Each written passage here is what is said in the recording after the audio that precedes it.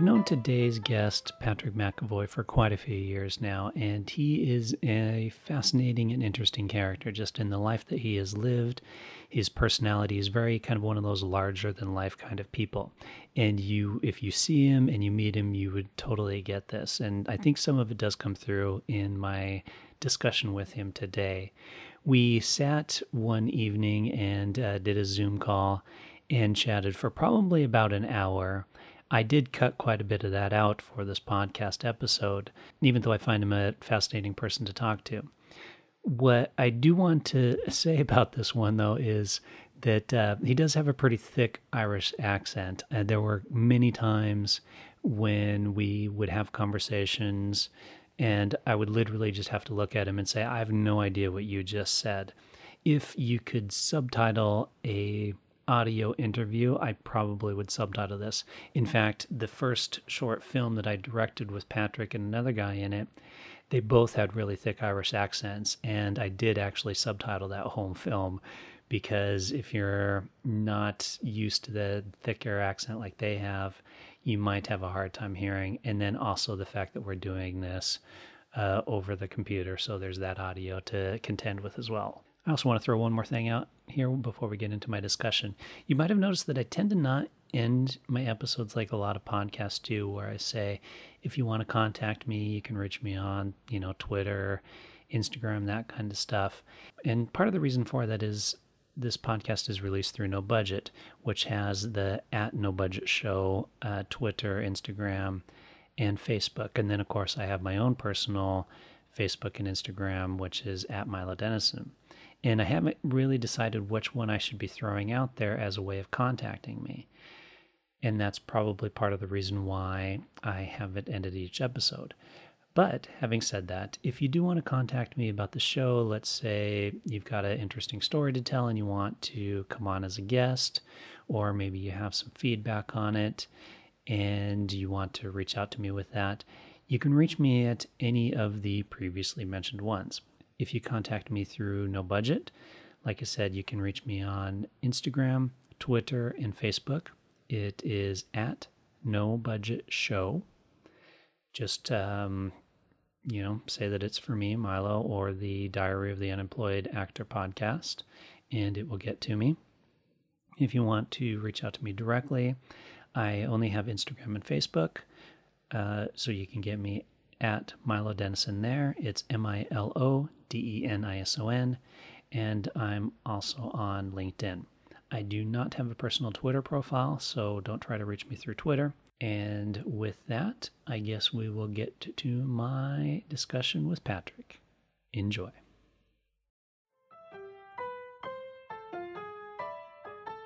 Welcome to Diary of an Unemployed Actor. Hosted by me, Milo Dennison. My guest today is Patrick McAvoy, a talented actor and musician residing on the Emerald Island. Do they still call it the Emerald Island? Is that a thing? Yeah, no, they do. Yeah. Green Emerald Isle, the diamond of the world. Up in the North Atlantic. This is it. Apparently Atlantis is not too far from here. We are, ancient Irish sacred Atlantis gifted ones. This is the center of the universe. All right. Well, to start off, I like to ask people, just tell me like a little bit, like what got you into acting? Like when did you start? Well, I grew up in the Dublin mountains, and I went from farming to building into from farming into quarrying. So quarrying like a rock Yeah, quarry. yeah. Oh, And okay. every aspect of it. So I went from that to building, and worked in the building industry for many years, driving excavators, and went on to landscape gardening design, and I did that for a while. My father died in the middle of that thing. I was about 4.5 years in to the landscape gardening and designing, and my father died, and that set me on a different path. I asked myself, what did I really want to do, and I suppose acting, uh, singing, getting the message across, writing, um, was something that I slowly but surely fell in love with. What was the first thing you performed in Well, as an actor? the very first I see, I went to the Chancery. So for anyone listening, the Chancery is kind of a local, kind of a dive pub in Dublin. And the owner of the Chancery, by the way, will describe it as kind of a dive pub as well. The owner of the pub is a wonderful human being, if ever there was one, with a fantastic eye for light and design, and what a wonderful man that uh, he is to work with. What's his name again? He really is. I know. I was just trying to think that the same thing. I'm trying to remember his name. Such a beautiful Um, soul, if ever. I'm sure we'll remember it at some point throughout this thing. Well, the funny thing is, you, me, and him, we all worked on the same film Yeah, yeah. called Lion share. The Lion's Share. That's the one. And you're right, because on that film, because I was the DOP on it, and every time if I needed something, and he had it in the trunk of his car, it was so great. And we're talking, and he did the lighting for it, and he was so like good at his job, and just you're right, a really fantastic person, and great to work with. Great to work. He really was great to work with. Well, I need to give you props as well on that film because I remember there was a log or something like that that we were using for one of the scenes, and it was too long, if I remember correctly, or maybe it needed some branches cut off of it. And we're just like, man, we need to clean this up. And you were just a total pro. You're just like, oh, no worries, I'll take care of that. You went to your car, grabbed a chainsaw that, for whatever reason, you had in the back of your vehicle, and were able to like chop this tree up for us. I remember that. Yeah, they set up the shop. I remember the. Do you remember Milo the door? Do you remember the door that there was green. There was this house was 300 years old. The greenery was growing in the door, and it was messing up the shop. We needed a door. Remember? And I said, I know where there's a door. Hold on, don't go on. And I ran off, and I went back down. And as soon as I walked into the stables where we had it set up the canteen, um, I seen the door on the right on the second stable, and I grabbed it and I ran back up and I was like, "Sorry, watch your head, excuse me." Walked in, dropped it into it. I said, "Milo, does that work?" And you looked in the camera and you said, "Yeah, that works."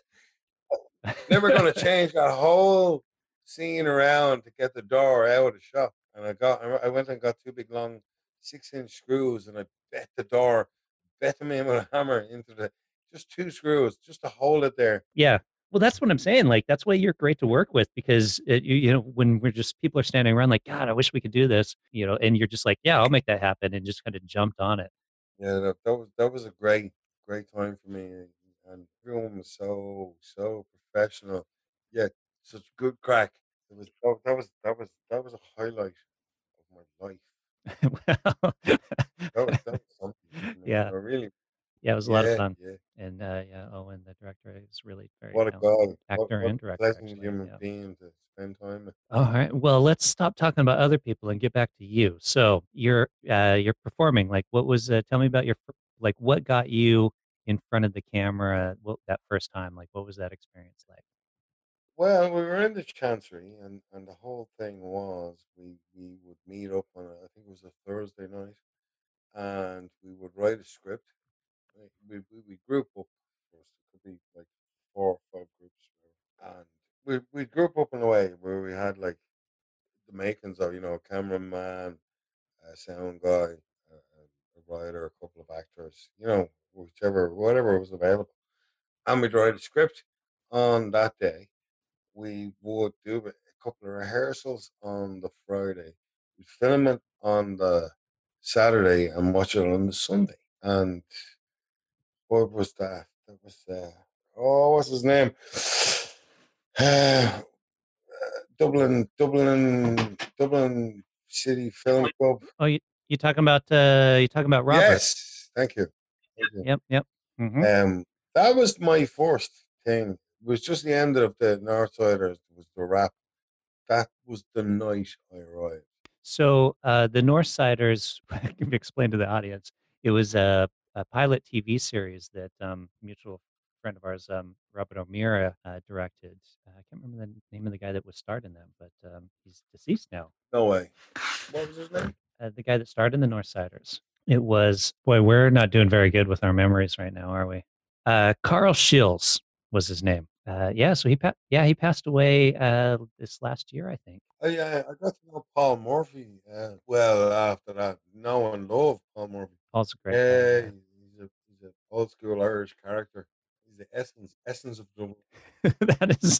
That is totally right. He is Yeah. very old school Irish. Like yeah, the accent, his attitudes, he's Yeah. fantastic. Yeah.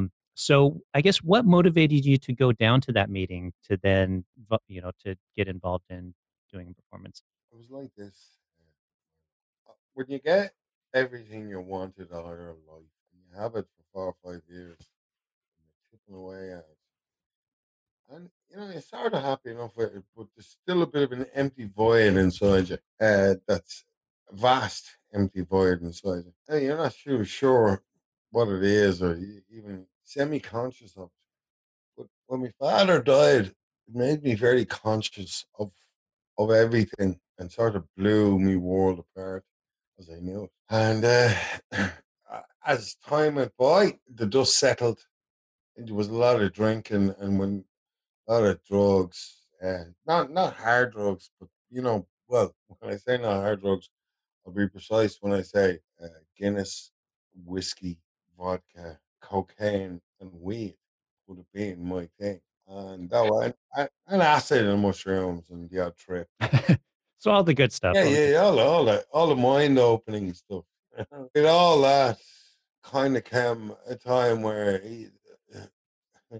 some might laugh when I say this, but my ego had died, a death, and there was nothing left.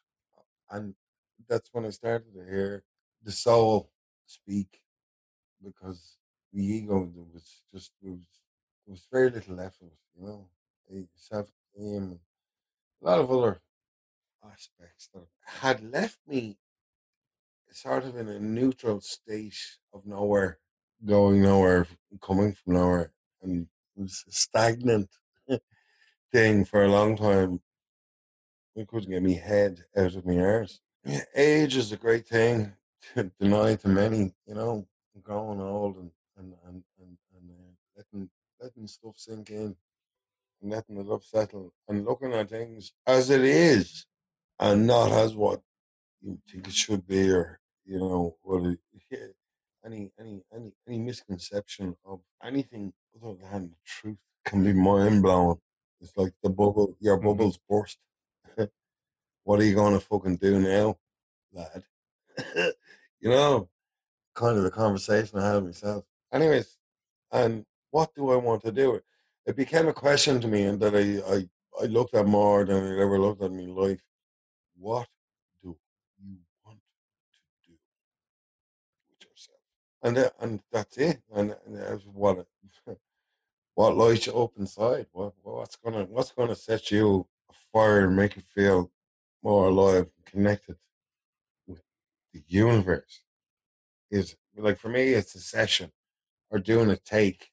You do it, and you do it in another take, and you do 6 takes, you do 8 takes, and on the eighth or ninth take, you feel something, and it's magic, and you feel like you nailed it, and you look in the camera, and you did.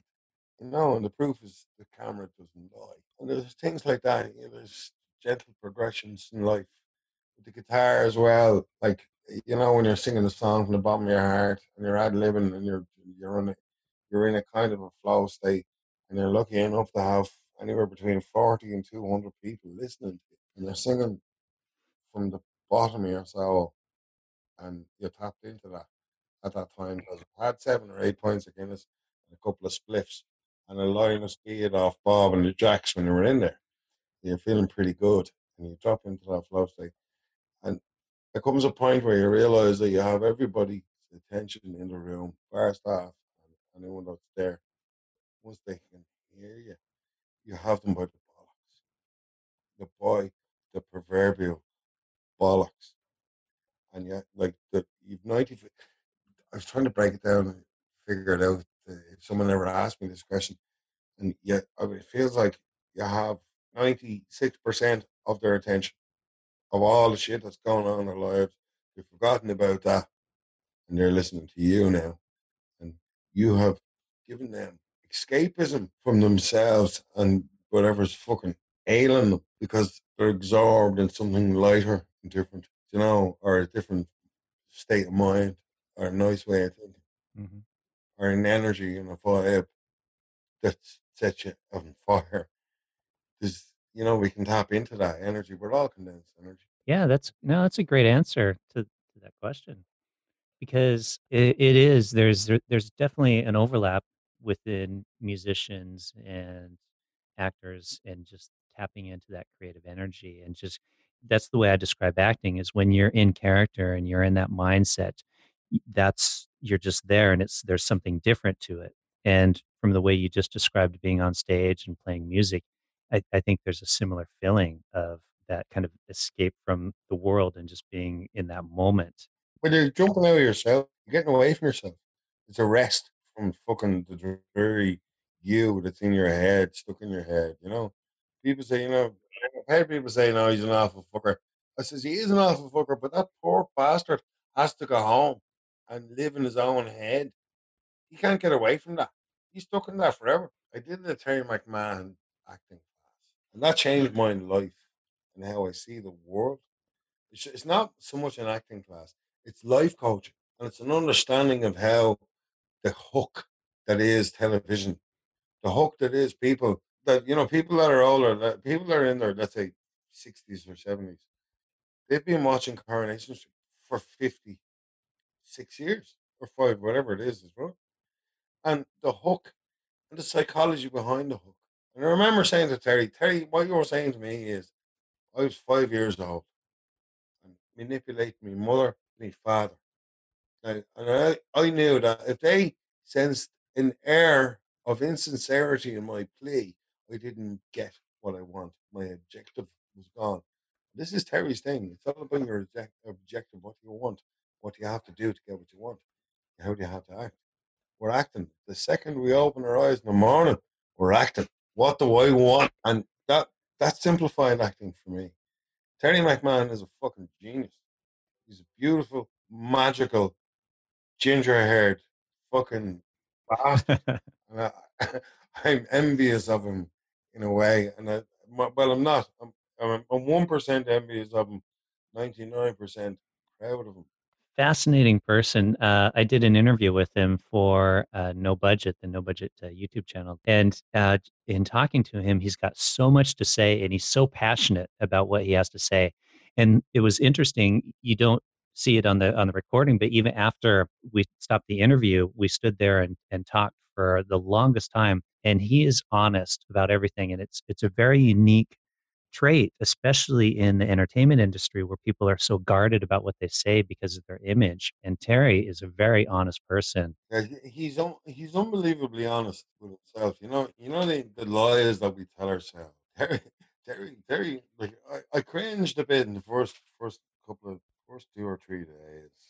Like he made me see the lying, wretched bastard that I was. In a way, I don't mean that I was, but what I mean, I was lying to myself. And when I did Terry's class, it really shockingly broke it down for me and made it easier to breathe.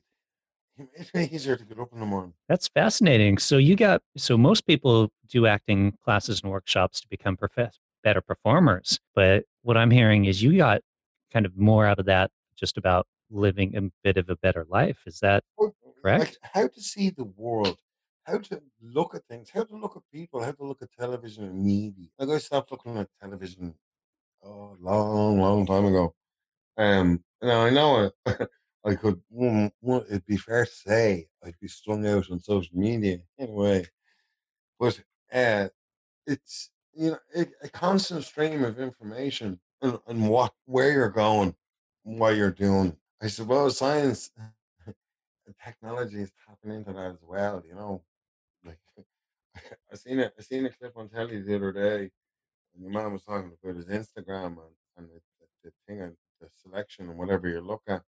So he was saying all I get to look at now is stock car racing and titties and ass.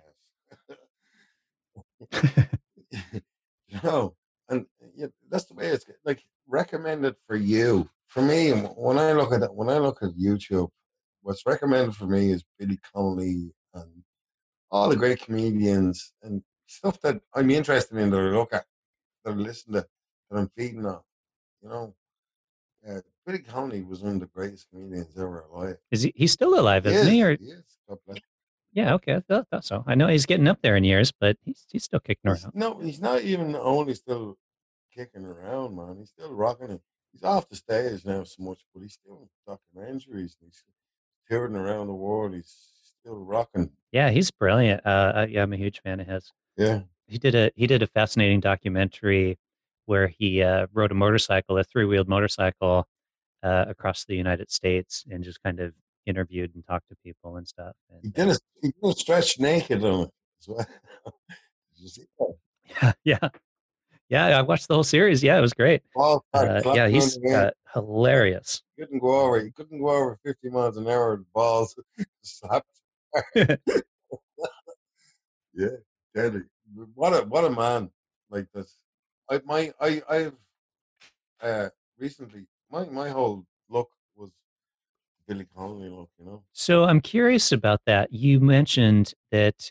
So to our audience, to describe Patrick, is he's a big guy, long white beard, long hair, and a perfect cast member for Vikings or Game of Thrones, and we'll get into that stuff later.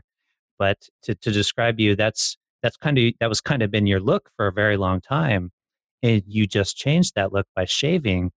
And so I'm curious how you think that's going to impact your performances in getting cast, because I know a lot of you did get cast quite often based upon having that look. Well, the look, I was saying to my beautiful young girlfriend recently, looking at pictures from a recent walk up around, it was up in Ross Trevor anyway, and we were up in a place, it was like a most beautiful place, breathtaking. It was like the Lion, the Witch, and the Wardrobe, Narnia. It had a kind of a Narnia thing while I've gone through it, a really old forest, and we walked through it. With it, where was I going with that? But I was just asking about your look, and the fact that you changed your look, and if you think Oh that's yeah, gonna. there was. We were looking at pictures of that, and we're looking at. I was looking at myself in the mirror as I was looking at the pictures, and I was like, I looked like a mad bastard, just jumped out from under a bush.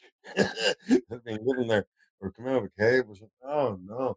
But I look at myself now, like my head looks streamlined, and I still have the goatee, you know, down to my titties, my nipple, just about and the long hair.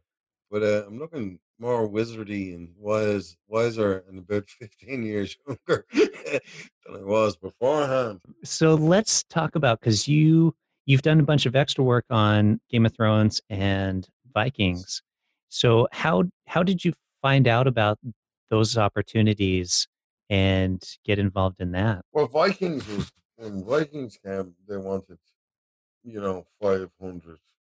Well, they wanted a couple of thousand hairy people to choose from. So how did you get involved in the productions? Like, where did you hear about the auditions? Was it like a posting Well, somewhere? Or? it was everywhere. It was all over Facebook. It was all over Instagram. It was all over pretty much any social media you can think of.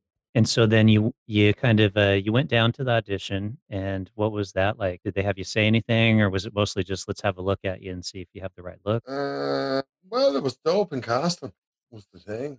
You went and did the open casting, and whenever it was on, and they took a photograph of you, and you told them what you could do, and you either got a call or you didn't. It was a great experience, I have to say. You know, your inner child, your age, your 10-year-old, but that 10-year-old boy inside you, all of a sudden is a man, and he's dressed up, and he's given all the gear, looks the part, given the weapons to fucking pull it off, and he's let loose. What's a day like on the set? Like, what time did you have to get there in the morning, and how long were you there? And The last season I did was season 6 of Vikings, and I was living in Blackrock on the south side of Dublin. Ireland. I had to walk up to the Largan Dual Carriageway from Blackrock. So when they didn't give us much warning. Can you do this? And I was like, yeah. Sent you back an email where to go, and are you traveling? Are you driving? And I had to walk up to Slarkin Dual Carriageway, so it took me, I think, what was it, 45 minutes. I think it took me to walk from my house, where I was staying, to Slogan Carriage. So the night before, I walked it and timed how long it got me to the bus stop. And then I worked out how early I had to get up and all that. But they kind of they'll work with you, you know. If you were to get a featured role, or if you're lucky enough to get a even to say a word or two, they would probably send a taxi and pick you up. So amazing difference. Like if your background, yeah, make sure you're at the bus stop on time.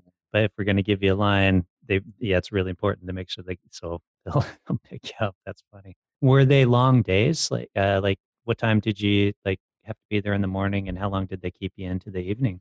Well, it was normally I'd be up at 3, be there for 4, half 4, be on set for maybe 5 or half 5, sign in, get breakfast or get costume, depending on what way the queue is going, and suit up, build up, and then probably have more breakfast. There's a lot of eating went on, and then off to the set, and then hang around the set for a while till they set it up.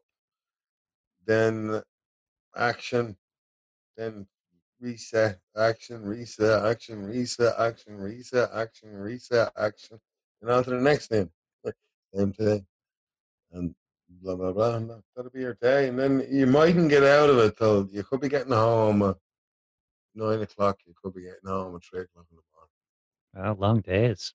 Did you have any rough, because you're filming in Ireland, which is, as I know, having lived there, not the best place for weather. How did that affect? Did you have days where the weather was just so bad you guys couldn't shoot, or they needed a scene to look a certain way? Well, in the film industry, they're very, very versatile. They can make it rain, they can make it snow, they can make it windy, they can make it sunny. You know, and the only difference between them all is if they're going to make it sunny, it's indoors. Good old damp Ireland. Right. But Yeah. you know, they can make anything happen. You know, they have hangars. You could fly a 747 into some of the hangars and land it and do a handbrake or the back of it. They're that big, you know. It's pretty impressive Mm. what they have got. Like when I went out there in season 3, it was tiny.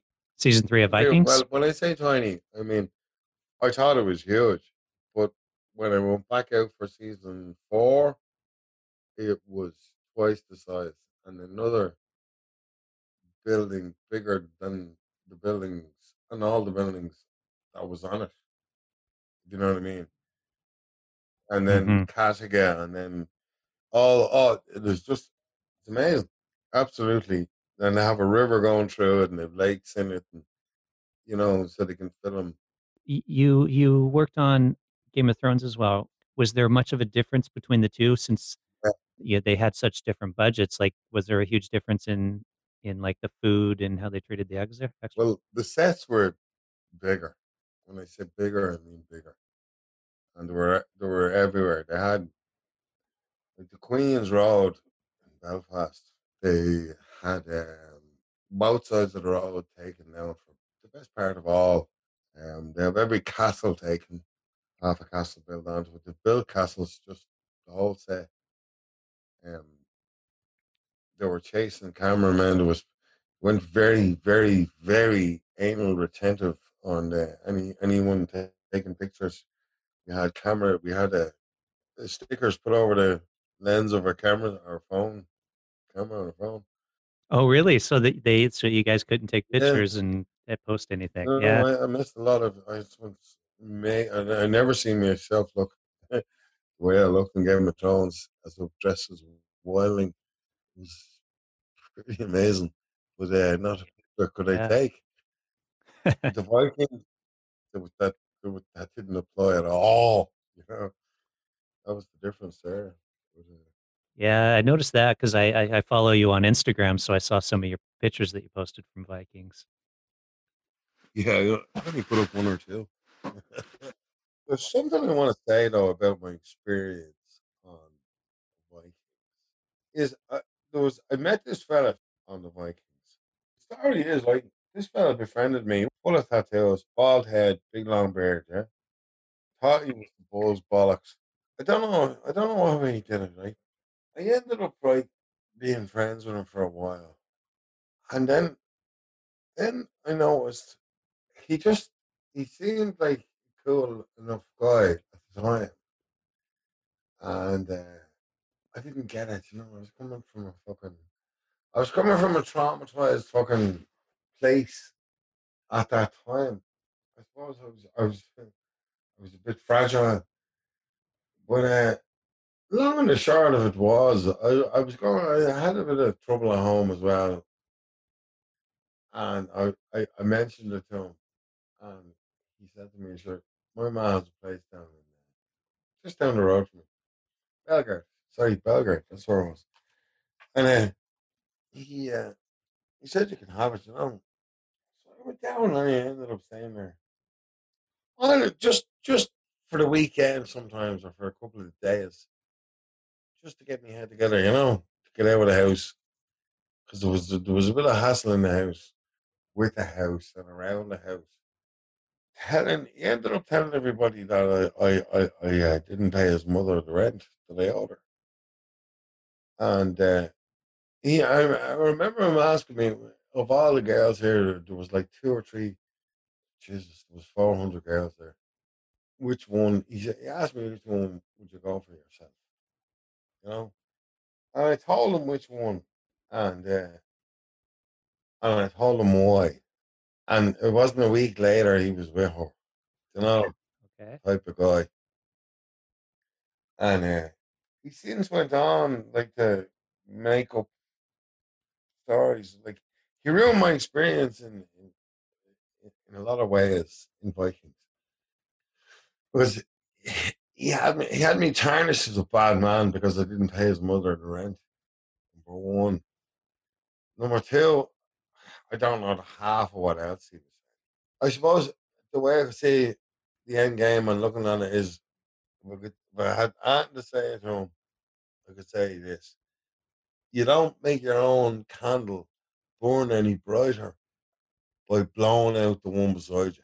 Oh, that's an interesting saying. I've never heard Yeah, that. well, that's the one that stuck with that for me, because that's what he did, and you know, you know, like I'm a big fella, and I came from Tala and the mountains, and I know how to fight. I fucking loved it when I was a young fella, and because I was very good at it.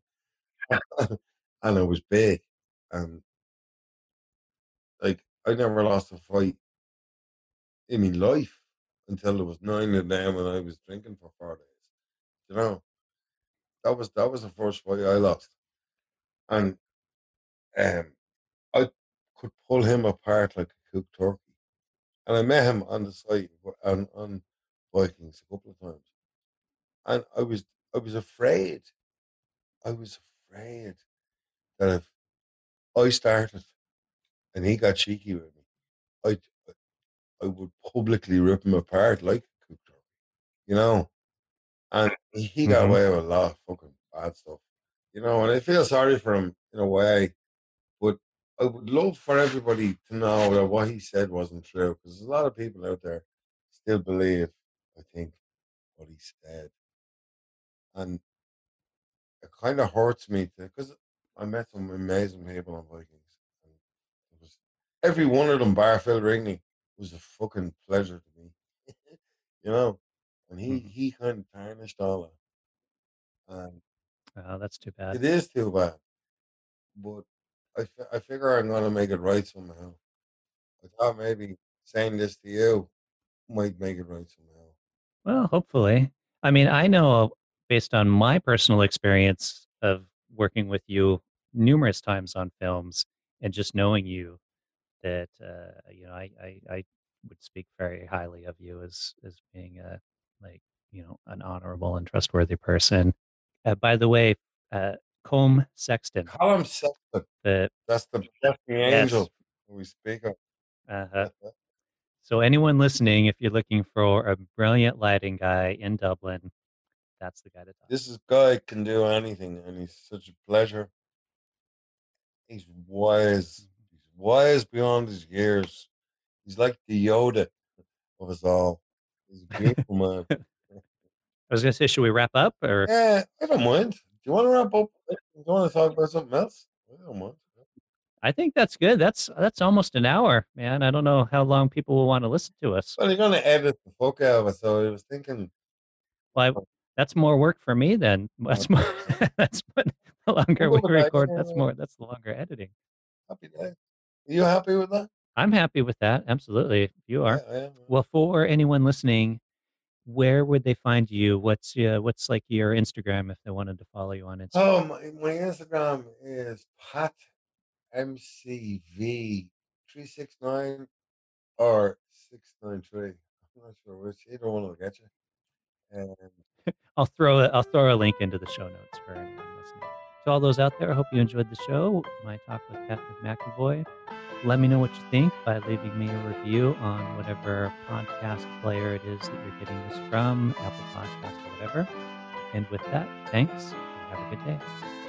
boy, all, thanks very much for listening to us.